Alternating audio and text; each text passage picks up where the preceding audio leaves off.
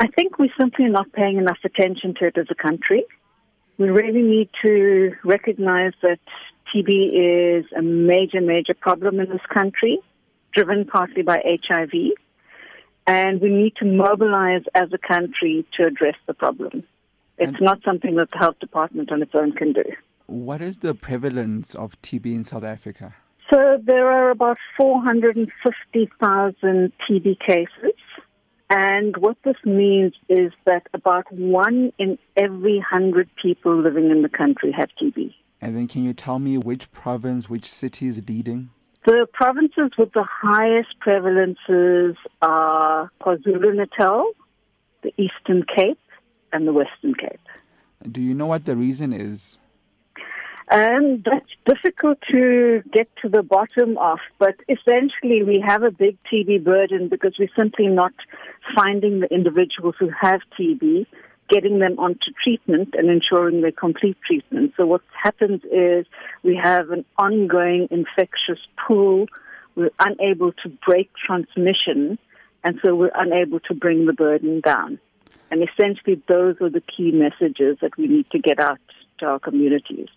We need to find people with TB, ensure that they get onto treatment and that they successfully complete treatment. And in that way, we can stop the ongoing spread of TB.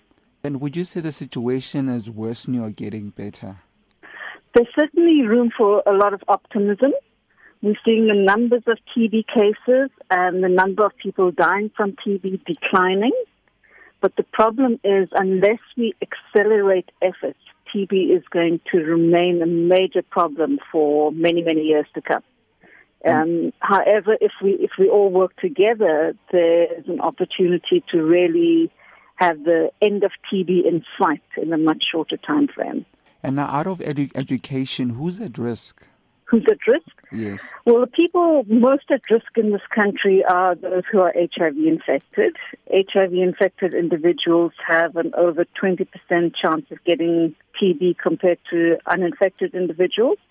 And we know that we have almost 7 million people living with TB.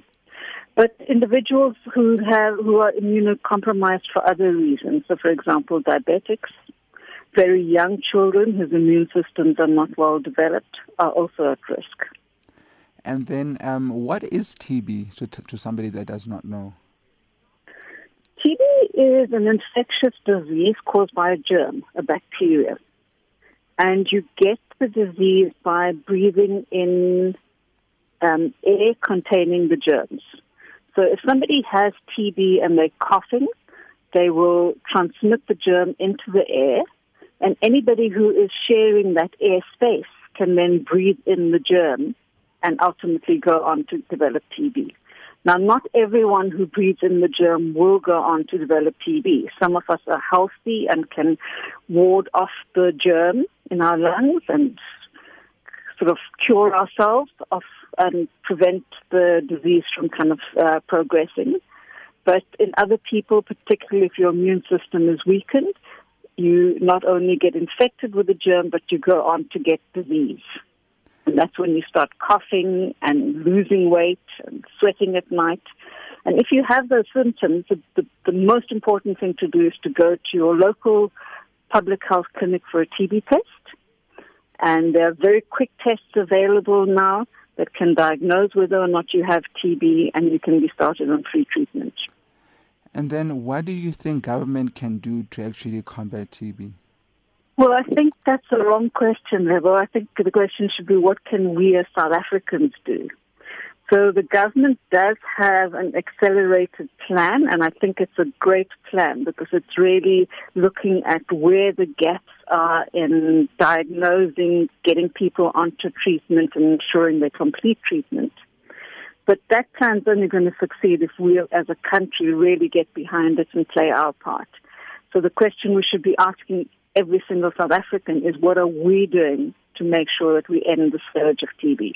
Okay, and then I'm going to ask the question another way. Do you think government is doing all that it can to actually fight the scourge of TB? I think that government's doing a lot. We can always do more. We need more resources. But with the resources we have and by mobilizing everyone in the country, I think this is something that we can beat. And then I've seen this document, the National Strategic Plan on HIV, STIs and TB. Can you tell me a bit what that plan is about?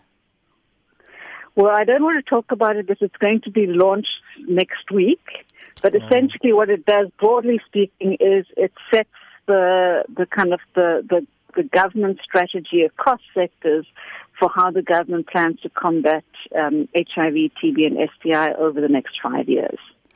And there are some exciting new things that are being proposed.